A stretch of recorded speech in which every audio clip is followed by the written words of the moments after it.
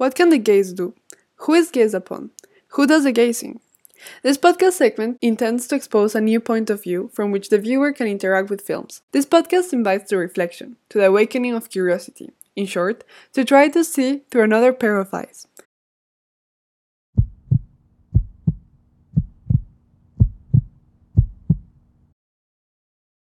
So, what other examples would you consider to have a female gaze? Or could you give an example of several TV shows and movies you've watched and have shown a female gaze? Or maybe attempt to think with a female or feminist gaze? Yes. In my personal life, but also in what I've studied, I focus a lot on the US shows because I really enjoy the very dual. The American society has a very interesting perspective on everything that is gender and minorities, and we can see that with everything that has happened this past few years. And I think that's also what gives a strength to some of those shows. Mm-hmm. And so I will mainly talk about US shows that have been trying to implement a female or feminist gaze into their stories, but to different extents. Mm-hmm. And I will go a little bit like chronologically in order to also see the evolution that TV has come to. Mm-hmm. So first of all, I would like to mention Girls. It's a TV show that was created by Lena Dunham in 2012. It is the first show that I've watched, and I thought, wow, that is something completely new that has something to say about female representation, feminism, and women's place in society. It was really a new perspective that I feel like that was given on TV. And the interesting thing is it wasn't aired on public TV. It was actually HBO, and it has been shown that private channels like HBO, but also Hulu, which is where The Handmaid's Tale is aired, have more possibility of showing different perspective on women's life and women representation. Before you continue, you were talking about the platforms like Hulu and HBO. Do you think platforms like Netflix, do they also have progressive way of movie making and series making, would you say? Yes, I do believe that because they're owned by private sectors, therefore the money investment in those are private. They have more liberty. Mm-hmm. The problem in the US, I don't really know about in Europe because it's very different. The culture is very different. The way of giving money to channels is very different. The people who do the TV shows are not specifically the channels. Usually it's a TV show that is being made and then being bought by a channel, whereas here sometimes it's the channel that pitches in order to be made. In Belgium, we have that with the RTBF now, mm-hmm. which search actively for TV shows and help making it. So, but for a long time, it wasn't like that. Mm-hmm. And in the US, the problem with public channels, at least from what I understood of it, is that the public sector and what goes on the public channels is heavily influenced by the association of parents. Mm-hmm. And this parenthood control is very a pain in the ass in some thematics because obviously those parenthood control are very conservative. And so they don't want to see nudity. They don't want to see something else than heterosexual relations. They probably also don't want to see mixed race couples. And so that has a huge drain on what we can see in public. For example, swearing is also completely forbidden, whereas on HBO and Hulu and I think Netflix now, you can swear. Mm-hmm. And so there's a huge gap in between the private sector that can really do not anything, but that can do way more because they do not depend on this parental control, whereas the public unfortunately can be stopped by this because it's a huge lobby in the US. And Netflix is not there yet, but they have came up with, like, for example, but it's not the female gaze. But there is this TV show, the British TV show, Sex Education, shows that Netflix is trying also to be more inclusive and more open. So it starts. I just wanted you to make this point between the private and public sector, because it's true that TV will never really tackle these issues. Also, the audience that is targeted, it's not at all gonna be very receptive to these new shows. So Girls, for people who haven't seen it, it follows a group of 4 young women living in New York. They're a group of friends. And what I love about this show is that it has a complete female empowerment feeling that comes out of it. When you watch I think it's 6 seasons, you really see the evolution of those women who are searching to be more empowered, to know what they want in their work, but also in their sexual life and in their body. And so it shows the diversity of the women's bodies. It doesn't censor bodies that doesn't correspond to femininity standards. It was something that Lena Dunham, who created it, and who, by the way, is the creator, producer, director, and she also plays in Girls. So she's doing everything. So female-driven, on and off show, and that's one of the things that struck me the most as well. And that gives her that possibility of exploring those topics without being stopped. Because obviously she's a woman, and she has previously done a lot of work on her image and what her body is to her. And so you can see also that thinking going through the series. And so Lena Dunham shows her body and her sexuality without hold. She is not a very thin female with long hair and everything. She has a different body, but it's so refreshing to see those bodies being represented. We can see that her character has insecurity. She has some strength. She has happiness, fears. And all of that is shown through her point of view, her female perspective in today's society. As I said, it is a woman-led show on and off screen, and it completely deconstructs the perfect female body. For example, she has a friend, one of her best friends. You could say that she corresponds to the standards, but it is deconstructed because she does not feel secure in her body. She actually has a lot of insecurities. And it's showing the reality of being a woman living in a body and having all of those images coming to you and choosing to reject it or to incorporate it in your body. And also shows how women have to navigate in the society that it is. And so the female gaze, to go back to the main focus of the podcast, the female gaze is present through all of those elements. It is truly a show made by a woman to show a woman's perspective on her life, her sexuality, her body that isn't the norm, but also the relations she has with her boyfriend.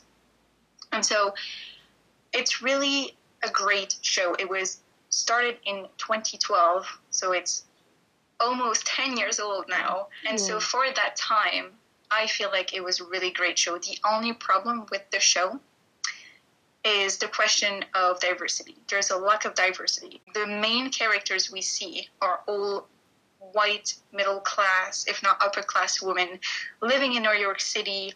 They're doing mostly creative jobs. The people that they date are also white for the most part. And so it's a very specific point of view, female point of view. And so I think that is one thing that we can take away from that show. One thing that could be a little bit negative, despite all of the positivity that it brings and it has brought to society. It's very innovative for 2012. Weren't really that of a trend. I mean, if we're talking about American TV, there's still in 2021 a lack of diversity. Going back to the female gaze, maybe could you make a comparison between, I don't know, a typical male gaze movie, how they show themselves? How could you say that's a female gaze? I would say mostly is about how Lena Dunham's, so her character is Hannah, is called Hannah, and the female gaze is very present when it comes to her showing her body and the sex scenes. Mm-hmm. She is not afraid to show her naked body, Mm-hmm. that has a little bit of extra, I call that extra cuteness, but a little bit extra fat. She is not very slim, but she shows that body, and she shows it with the camera, and she's not trying to sexualize her body, she's trying to show it and show how different bodies can be. Mm-hmm. That is one example of this feminist gaze. I feel this is super empowering because Yes. as a female, when I was younger, like, I don't know, like 15, I would watch a movie and see how these perfect girls, like, you know, like every sex scene, you know, they would be just perfect, like the perfect light, perfect underwear, they would be just perfect. And watching now new films where girls that are like real girls, you can also identify yourself and also feel more secure, you know, because you're not competing with this like completely hot girl in TV. I really like this example. Yeah, it's also shown in the sex scene. In the sex scene, she doesn't just show missionary sex. She shows other form of sexual acts, and that is also something very important because usually we see the missionary position, and there she showed different ones. She also shows like herself with like her makeup leaking, because when you have sex, your makeup doesn't always stay on your face. Of course. Obviously. And so it's all those little things in the way that she captured a sex scene, that she captured a talk in between a couple that is more raw and more true to what we live, and not like embellished and beautiful. Like when it's a fight scene, there's like a music coming on, so we don't really hear what they're saying, or it's like cinematographic. No, they're sometimes on the show girls, you just hear them scream, and it's normal, it's a fight. And so it's this coming back to reality when it comes to relationships, to body positivity, to sex scenes, that for me shows a female/feminist gaze.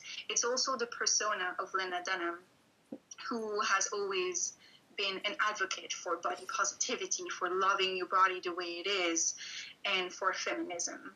So this actress/producer artist who created that show herself is also very important in that feminist gaze. Let's not forget about that, is that she made the show with the intention of showing a more feminist perspective. I'm not sure if you know this, but was this series a hit? Was it famous? The first few seasons, I think got good reviews. I'm not sure that they ever won an award, but it was seen. I personally think it didn't get as much positive comments as it should have. Not enough people saw it.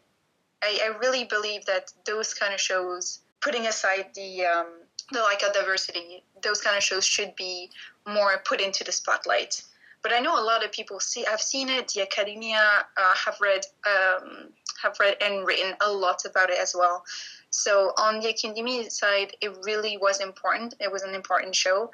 In the US, it was a relative hit, but I don't think a lot of people have seen it in Europe, unfortunately. Yeah, I think this is the kind of series that sometimes people are like, yeah, well, right now all the series are kind of pushing all this feminist theory, and people grow to be like lacking this interest in a new perspective. And that's why I really think that everything you're saying and everything we're discussing in this podcast is super interesting, because we're talking not only about a USA perspective that is usually the one that is always exposed, but we're also talking about Europe, you know, like how this kind of series are perceived in Europe. I really find that interesting. So, another show?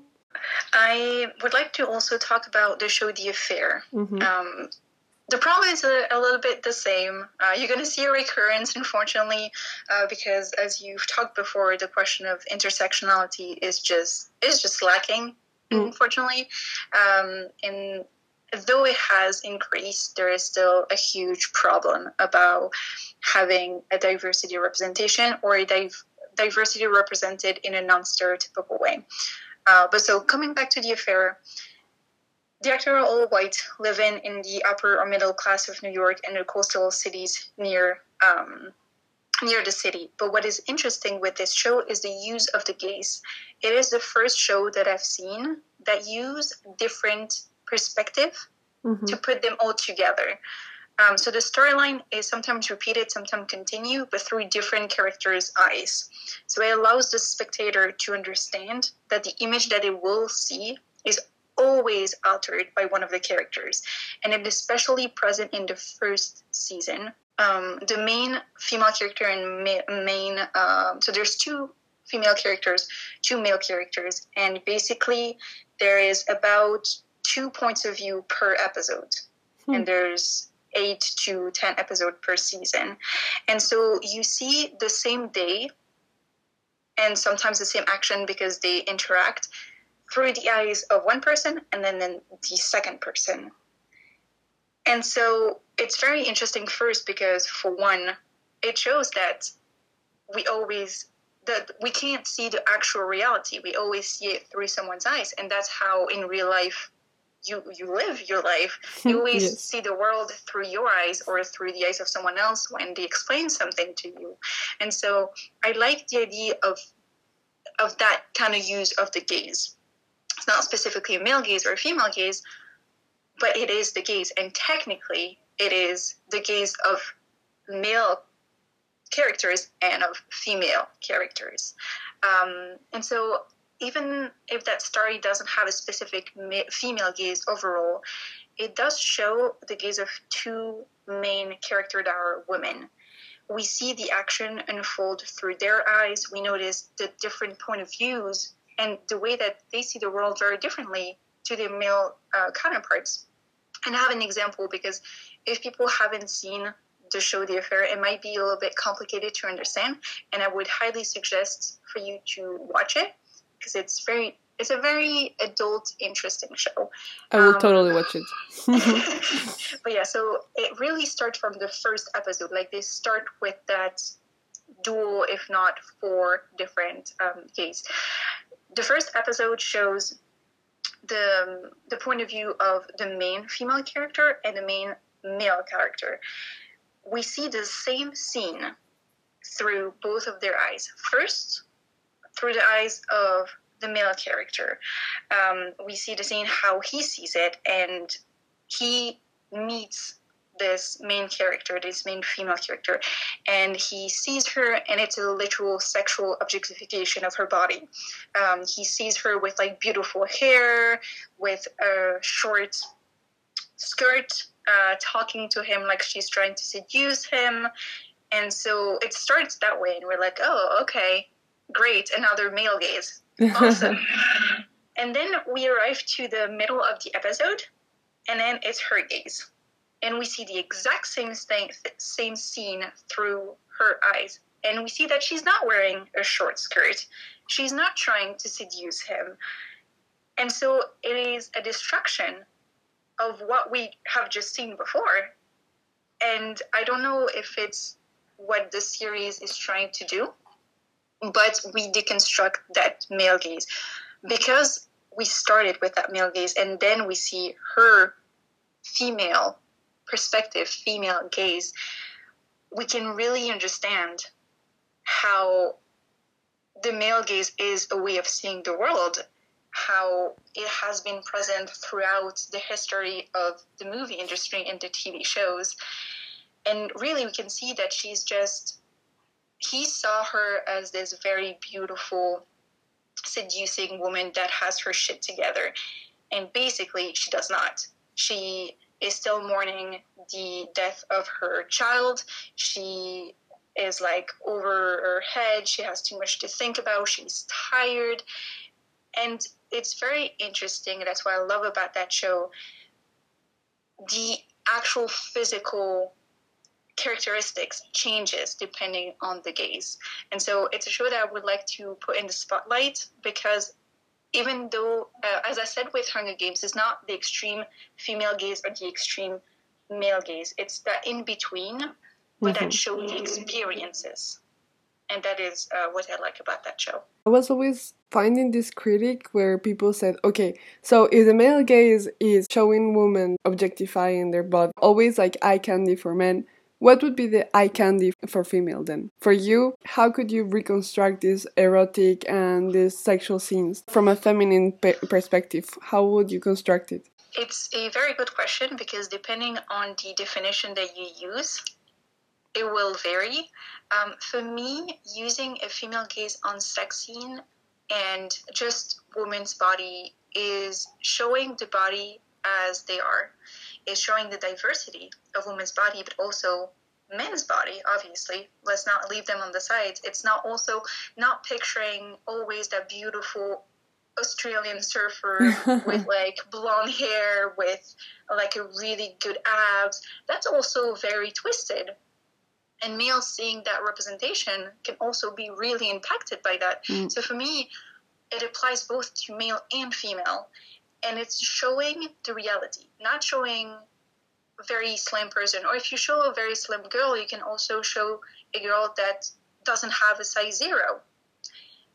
When it comes to relations, it's like with girls, it's just showing the real relations. It's showing the hardness, but also the love. In sex scenes is not doing, I don't know, I always feel like sometimes the shows and the TVs use sex scenes like porn should use it.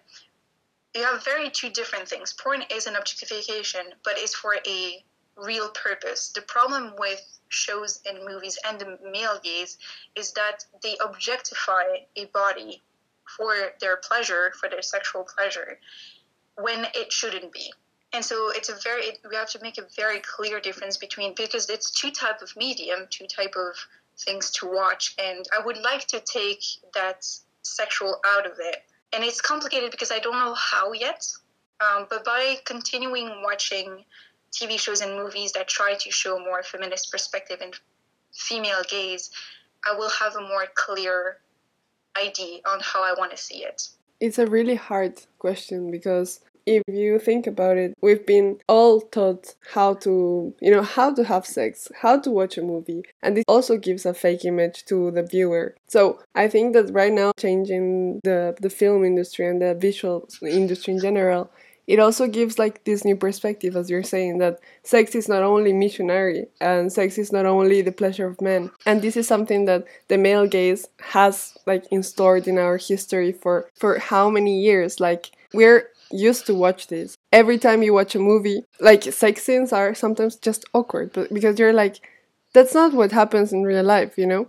How can you deconstruct this so intimate moment between two people without objectifying each other and still making it sensual? That's why I like with the feminist gaze that we don't specifically just focus on sexual scenes, but on representing the experience. That's what I like about Notary's and Bray's and Soloway perspective on the female/feminist gaze, is that we show the experiences of women and we show them through their eyes. And that is something extremely important that needs to be more present in TV show, in movies, in literature, in just anything culture, media.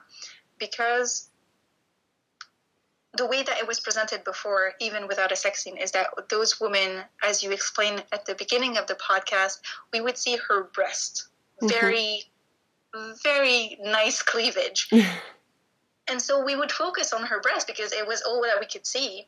Whereas with the feminist gaze and the female gaze, we see the person. We see their whole body and we listen when they speak. And that's the first step, is seeing the person for who they are and not for their body.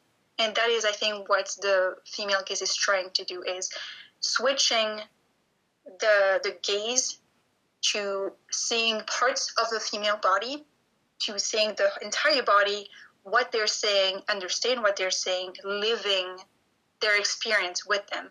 Because TV shows and movies, but also literature, one of the goals is to feel what the character is feeling. And what the female gaze is trying to do is feel what a woman feels, but what she actually feels and experience, not what a guy would like to experience as a female.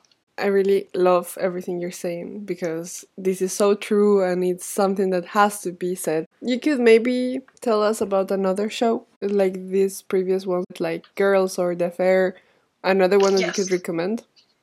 Yes, and I would actually go on the other side of the ocean this time and talk about a British show. One show that has struck me on a different level, but in the same way as Girl did, is the show Fleabag. It's a newer show. It was created, written, and played by Phoebe Waller-Bridge. And again, it is a female-driven show and on and off screen. I think you can see the pattern here.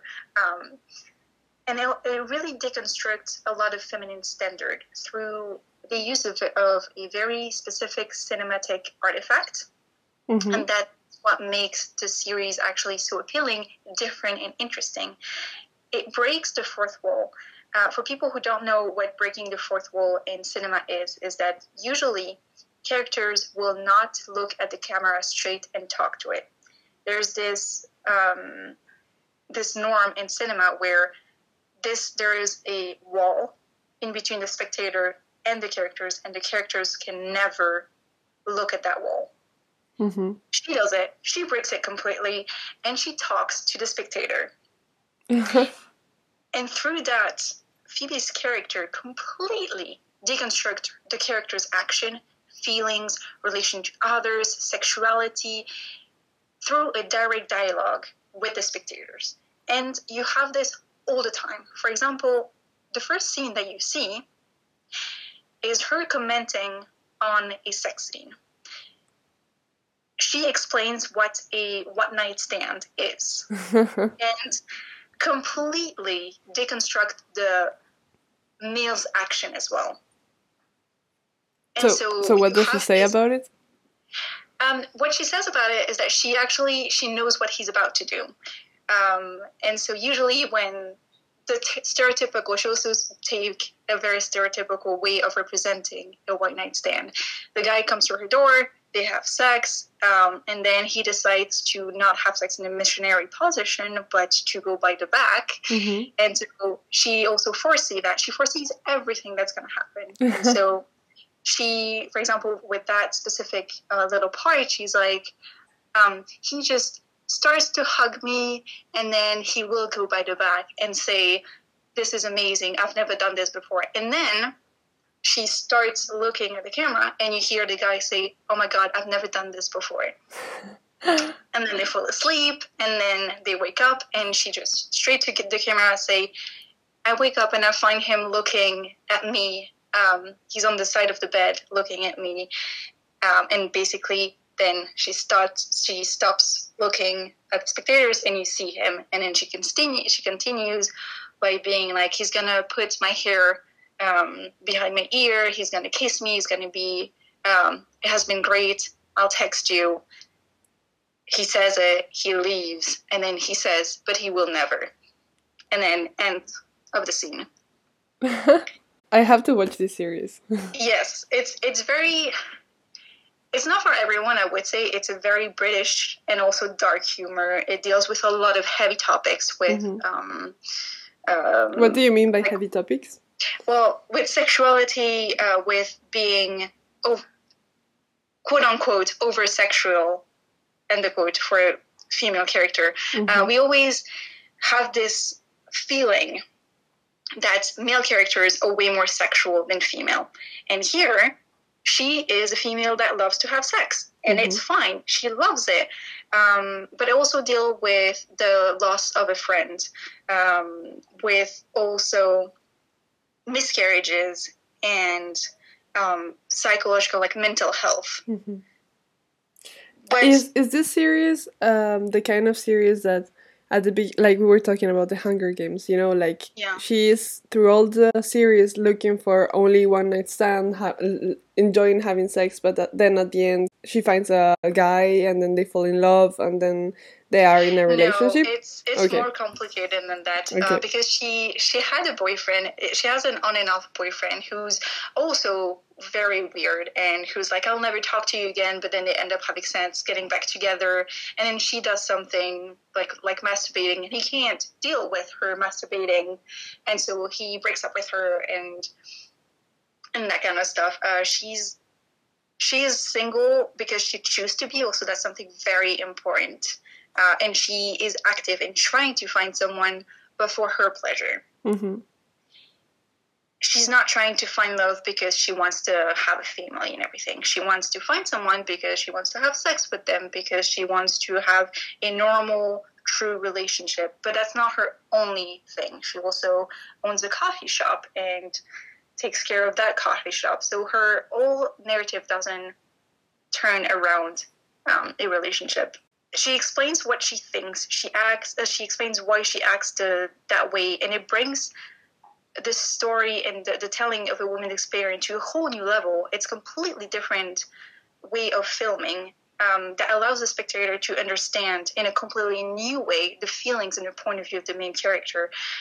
It's very interesting, and I think the breaking of the fourth wall plays a very deep role in that, because you can really, on a whole new way, show the deconstruction of everything that the society has taught us. And also, she deconstructs her action herself, so she has a very good self-reflection. And that is why it's a great show that has a feminist and female gaze. Now, there is another show that you would like to talk about? Yes, it's the last show I will talk about. It's really close to my heart because it's completely different from everything that I've explained and exemplified before. It's called Little Fires Everywhere. It came out in 2020 on Amazon Prime. All those shows that I explained before, they have an incredible work on telling a woman's story, a woman's experience. They use the feminist gaze. They do focus on a very specific type of woman. And therefore, that's why I would like to add this show, because it is produced and starred by Reese Witherspoon and Kerry Washington. It tells the story of two very different women who cross paths in a suburban town in the US. On the one side, we have Reese Witherspoon character. We all know Reese Witherspoon. I don't need to, introduce her. No, I think she's a legend. So her character is a very uptight, upper-class, white mother and wife. She's a very stereotypical suburban mom, we could call. Mm-hmm. And on the other side, we have Kerry Washington, who played the main role in Scandal. And her character is a single, working-class Afro-American mom. So, complete opposite. To draw parallels with the other show, it is a woman-led on and off TV show who talks from the point of view of women and tell their stories. But what makes it stand out is the complete intersectionality it represents. And I believe it's very important to talk about intersectionality, especially nowadays. That is why I would really like, if you can take one thing out of this podcast is, or if you can only watch one show, is to go watch that one. Because it's kind of like the right evolution of TV towards a female gaze through intersectionality. Could you maybe give the definition of intersectionality for those that don't know what it is? Yes, of course. So intersectionality is a concept that was developed by Kimberly Crenshaw in the 1980s. It follows the movement of Black feminism. So to make a big story very brief, the second wave feminism that was in the 60s was very focused on white, middle-class female. And therefore, the racial and class minority women felt very excluded.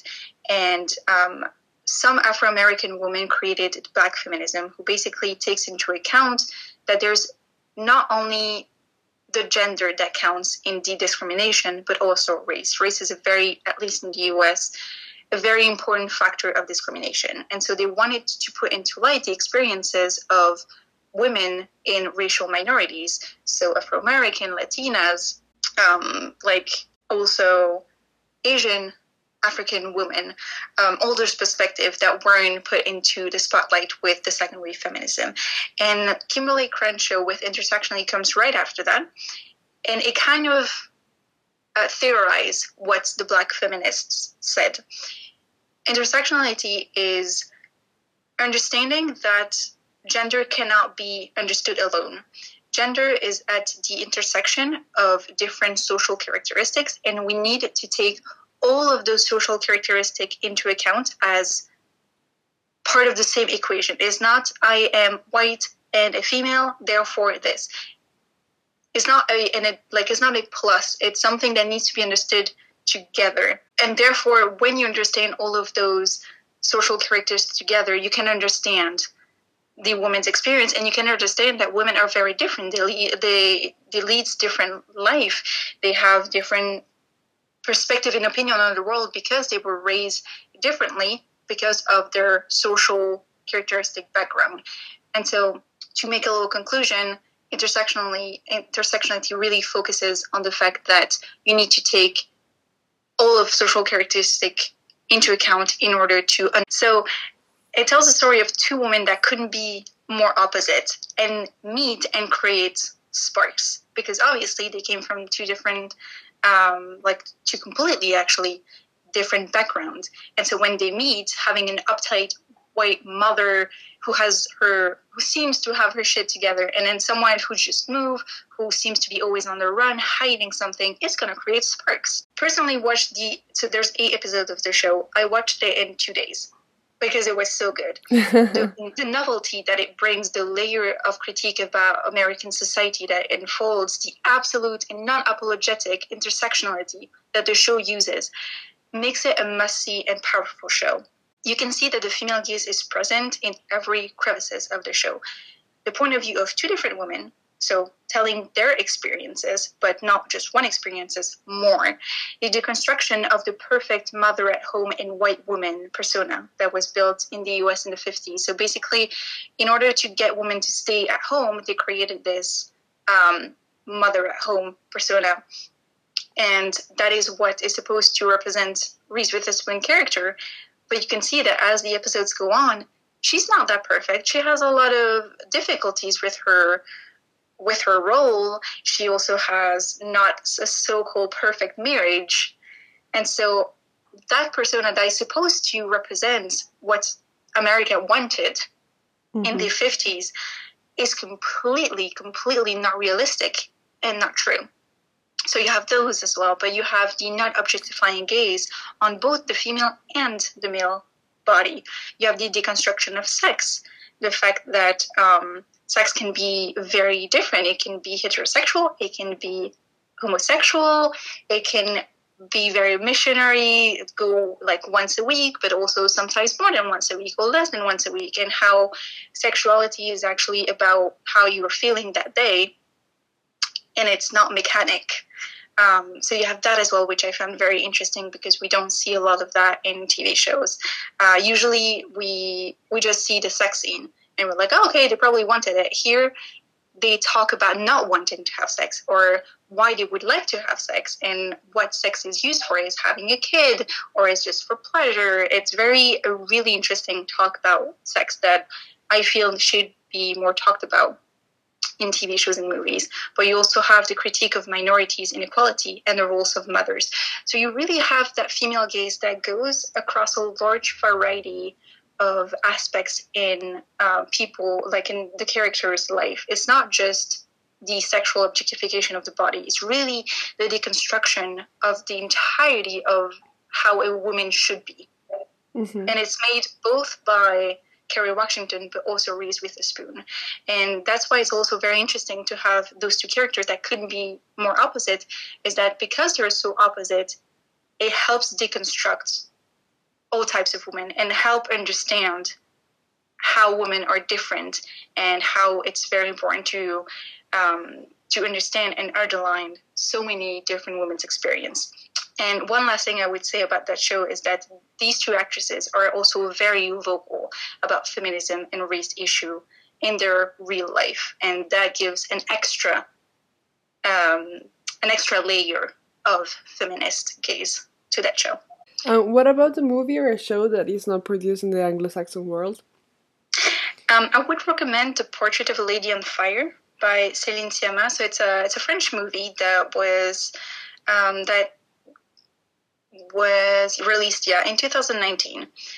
It's a French movie directed by a woman with 2 female leads, and it talks about gender, sexual orientation, and it deconstructs very interesting feminine standard at a certain time that I haven't talked about in previous example. It really refers to a certain period of time that is not this time, and that is not like a contemporary time. Maybe you could give another example of the French cinema or the European cinema. I am not the best person to ask that, simply because I have always focused my research on the US, and I do not watch a lot of French television. But what I could say is, from what I've seen, we need to have more female feminist gaze in European cinema, or at least the French cinema. We start having it with Céline Sciamma. It is true that she is a filmmaker that has been trying to incorporate that feminist gaze, female gaze. So she has been a filmmaker that has been trying to implement a female/feminist gaze into her work. I could also maybe just mention La Leçon de Piano, which is a little bit older, but also talks about a woman's experience, and really we can feel what she's feeling, we can experience what she's experiencing, and that would be another example of a French movie that talks about the feminist gaze. And the last movie we will talk about is Wonder Woman. Although nobody needs a reminder of what this movie is about, not only because it's Gal Gadot, David Thewlis, Chris Pine, and more, but also because of its importance as one of the biggest female roles in the comic world. What was your reaction to the movie? Was it a feminist movie for you? And what about the female gaze? Has it passed the test? I must say I had really big hopes when I saw the first trailer. I loved the story of the Amazon. I always have. I find this mythology of the Amazon to be extremely great because they have fierce women that fight for what they believe. They do not need men to live their life, and so I was very interested in watching the movie for that mythology, but also because I have studied a little bit Wonder Woman and the representation that it has had since its creation. But after watching the movie, I must say I have very mixed feelings. For me, it was really, to have it very in a brief explanation, it has potential, but it didn't meet what I expected. Maybe tell me more about why you find it not as feminist as what we could read in some media.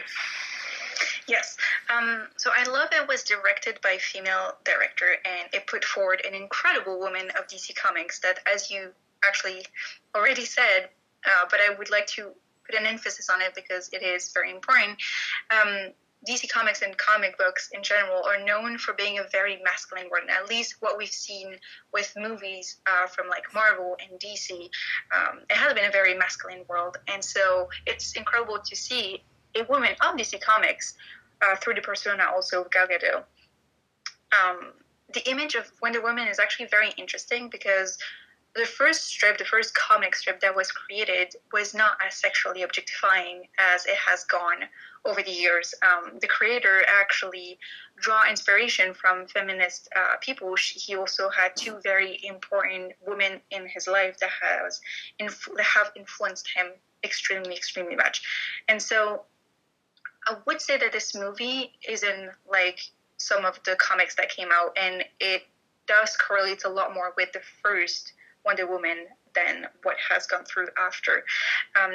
It has a very empowering message for young women, but for me it is not completely free of stereotype, and so I don't think it is a female gaze, but it's definitely towards like within the continuum of male gaze to female gaze. It's near the female gaze without being completely a female gaze. And I would like to explain a little bit because I know that this movie, a lot of people loved it and thought it was a very feminist movie, and others were saying that it wasn't. And so I'm a little bit in between, and I'd like to explain why Please I am go in ahead. that position. Of course. So I loved the first part of the movie. The Amazons are just incredible. They have feminine and masculine traits. They learn to fight. They're amazing at fighting. They also have a sorority that is very strong. And in feminism, the concept of sorority is extremely, extremely important. Bell Hooks have talked about it, for example.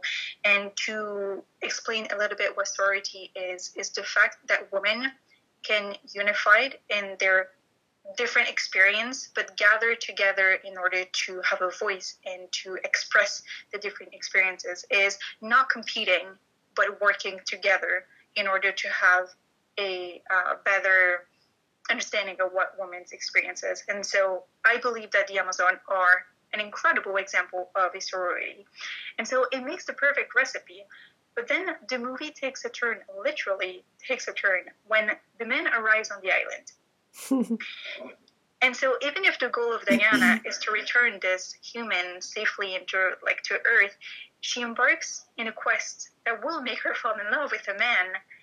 And I feel like that destroyed the purpose or the lifestyle of the Amazon, because she goes against everything that she's been brought for. Like she lived in a society that was female-centered and about sorority, and then she falls in love with a man. And I feel like this is a very stereotypical representation that we see in cinema, unfortunately. And so it is true, like we can draw a parallel with Katniss of the Hunger Games. It is true that she's constantly saving him. He cannot really save himself, and so she's always there to save him, always there to save other men. But the story, her story, from the point that he arrives in her life, her story wouldn't exist if it weren't for him. And I feel like that's a big drawback. Therefore, the movie falls into a very stereotype that is present in a lot of other movies. It puts forward the love relationship, the relationship with a man, I may add. Not even a homosexual relationship or bisexual, but like it's just very heterosexual. And so it puts forward that relation instead of the women's sorority from the first minutes of the movie.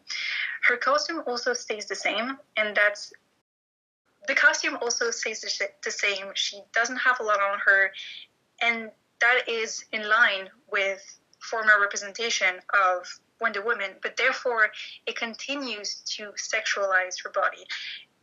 I didn't say that the camera objectifies her body, because the camera definitely doesn't objectify her body, but keeping the same apparel that she always have at the same time allows people to know directly who she is.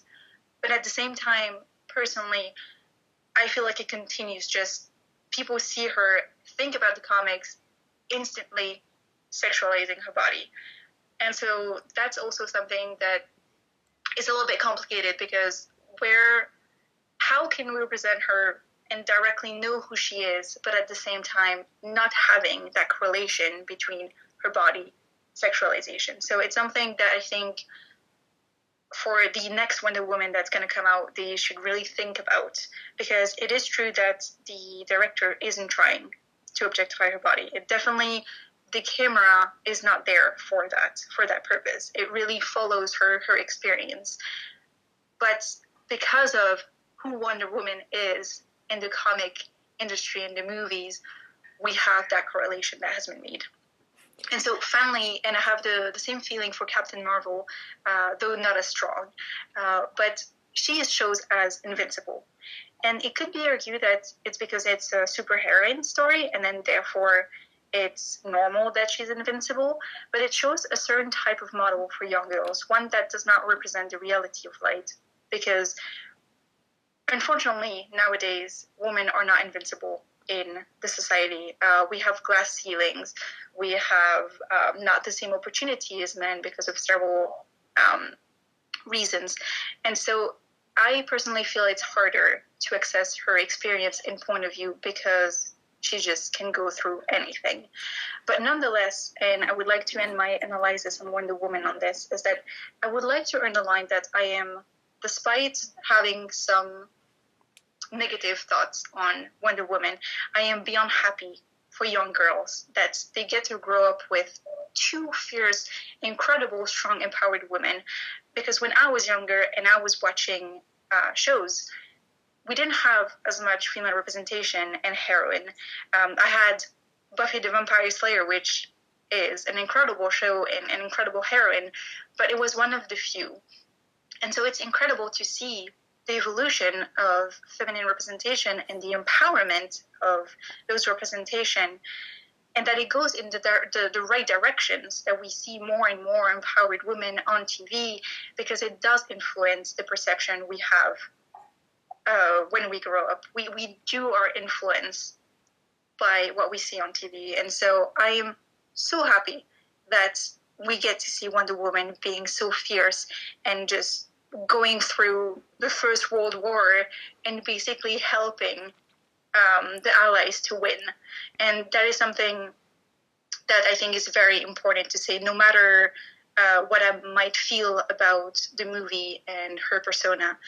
It is very refreshing to see that, and not just superhero Dara Man. It's hard to choose who is gonna portray this, as you say, the fierce Wonder Woman. How can you really decide upon the costume, upon how should her features be, you know? How could it be to make it less, objectifying? Yeah, the camera doesn't objectify Wonder Woman at all. It just glorifies what she does, but how could you suggest her costume to be then? I think, and it goes back to a very current topic in the reality of our society right now. I don't think it's about the costume. I think it's about the gaze. Mm-hmm.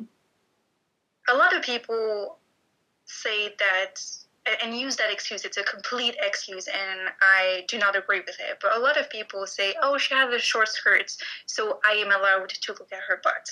She has a big cleavage, so if I look at her boobs, she wants it. And I find it to be the most absurd argument, because we should be able to dress the way we want. Wonder Woman should be able, if she wants, to fight in her underwear. Yep. To fight in a very because it is true, if you have a lot of things on you, it's harder to fight. So having something that is very clean, not very heavy, will help you. But the problem is that the gaze is still very much sexualizing. And so what I would say is, unfortunately right now, we have to find a way to make her not as sexual. But in the long term, and I would love it for it to be not long-term, to be short-term, but we have to really switch the gaze that we have on people. When we see Wonder Woman, we shouldn't be thinking, oh, she's so sexual because she has nothing on her. We should be thinking, she looks incredible and she's a good fighter. Or even, we shouldn't even be thinking about what her body looks like. We should be thinking about her actions. And that is something that, unfortunately, I don't see it change in the very near future. But that is one thing that I would love to see, is switching the gaze from sexualizing to just humanizing. Can we say that? Just a human gaze, where you don't see people for the body, you see them for who they are. And that is what should be happening with Wonder Woman. It would be lovely to see the next movie and not think with that male gaze. To see her and be like, she's a badass, she's fierce, she's strong. And doing a complete abstraction of her apparel. I really love that you make the connection with this. It is true that we are blaming on what women are wearing, where they are, with who they are. It is portrayed in our actual society. It is crazy. It is crazy. And that is why it's so important to switch the gaze, because, as you said, the male gaze has been going on for so long that we are used to seeing TV shows and reality through that gaze. It's the patriarchal gaze. It's the way that women compare themselves to each other, fight against each other, instead of having a sorority of being like, wow, you look incredible. We're different, but you look incredible. You're so smart. And it's those, I'm sorry, it's those positive affirmation that should prevail instead of fighting. And that's something that is changing in society right now. We can see a switch. Women can be feminist. Male can be feminist. We should all be feminists. We should all be feminists, and we should all think about the equality of everyone. We might not agree with someone, but as long as we accept them and we understand them, it is the most important thing. Would you like to add anything before we close this episode? Yes. Before we end this episode, I would just like to highlight a very important element regarding the female and male gaze. There is a difference between feminist film TV shows and the female/feminist gaze. Some feminist shows don't have a female gaze. There is an increase in feminist shows, but that still objectify the body of the main characters, or that are in this continuum. They are slowly getting away from the male gaze, but not getting to the female gaze yet. Of course, there's more caution about how women are represented, but usually where there's a problem is the sex scenes. The female gaze is also, as you explained, an emerging concept that is not accepted by everyone and still needs to be spoken about. And so, just as this new concept is new, the male gaze is a term that refers to thousands and thousands of years of filmmaking, just like we were speaking about.